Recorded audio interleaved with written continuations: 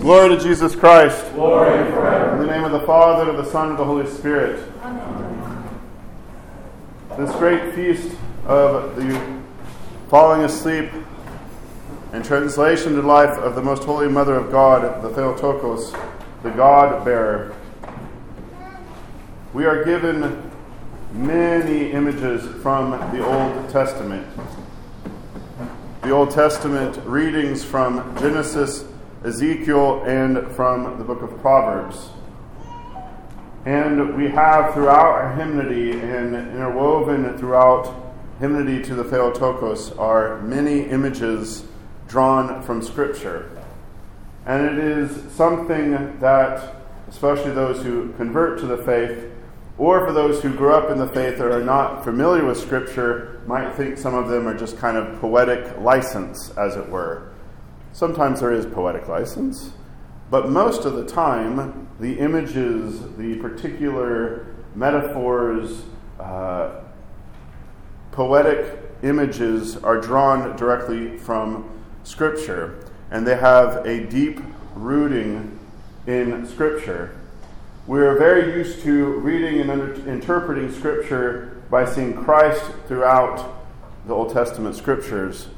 But as you enter into and soak in the wisdom of the church sees the Theotokos interwoven through Scripture. But of course, if we see Christ, then of course we're going to see the one who brought him into the world. Not of her initiative, but of God's initiative. And so this pattern, these patterns, this devotion to the Mother of God goes very, very deep in the church.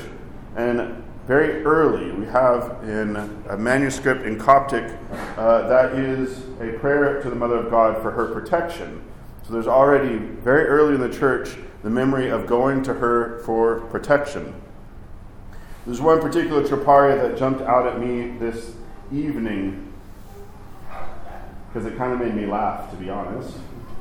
And this is from the 7th Canticle.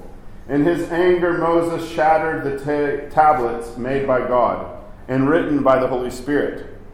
But Moses' master kept his own mother unharmed in her childbearing. Moses got mad and broke the tablets. Jesus did not break his mother. This image is very deep, actually, in the life of the church, of comparing the tablets on which God wrote with his finger the law and gave to Moses, with the Holy Spirit inscribing the word into the flesh of the Mother of God. Gregory of Nyssa, in his Life of Moses, this is one of these, I'm trying to choose the right word here. This is one of the first times in the patristic literature and the writings of the fathers where we see an explicit reference to this exact image. And it just kind of overflows with meaning. That we have one of God's creatures, not just 2 stone tablets, but we have the pure Mother of God, the Holy Spirit, inscribing the Word. So we see an equivalence with the Word, the law, and with our Lord.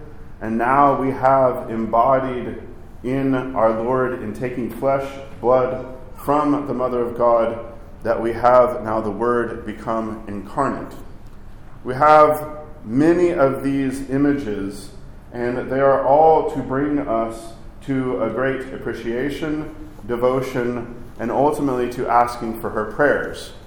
Now, the poetic license, some might be a little bothered by the poetic license, but the poetic license is always, as Orthodox, it's not the either or, but it's the both and. It is always kept in tension, because almost every single hymn, as much as we glorify the Mother of God, we're always qualifying it by saying, because of your prayers, because of your Son, because of your relationship, because of who you are in Christ, or what Christ, in choosing you, has elevated you beyond the angels.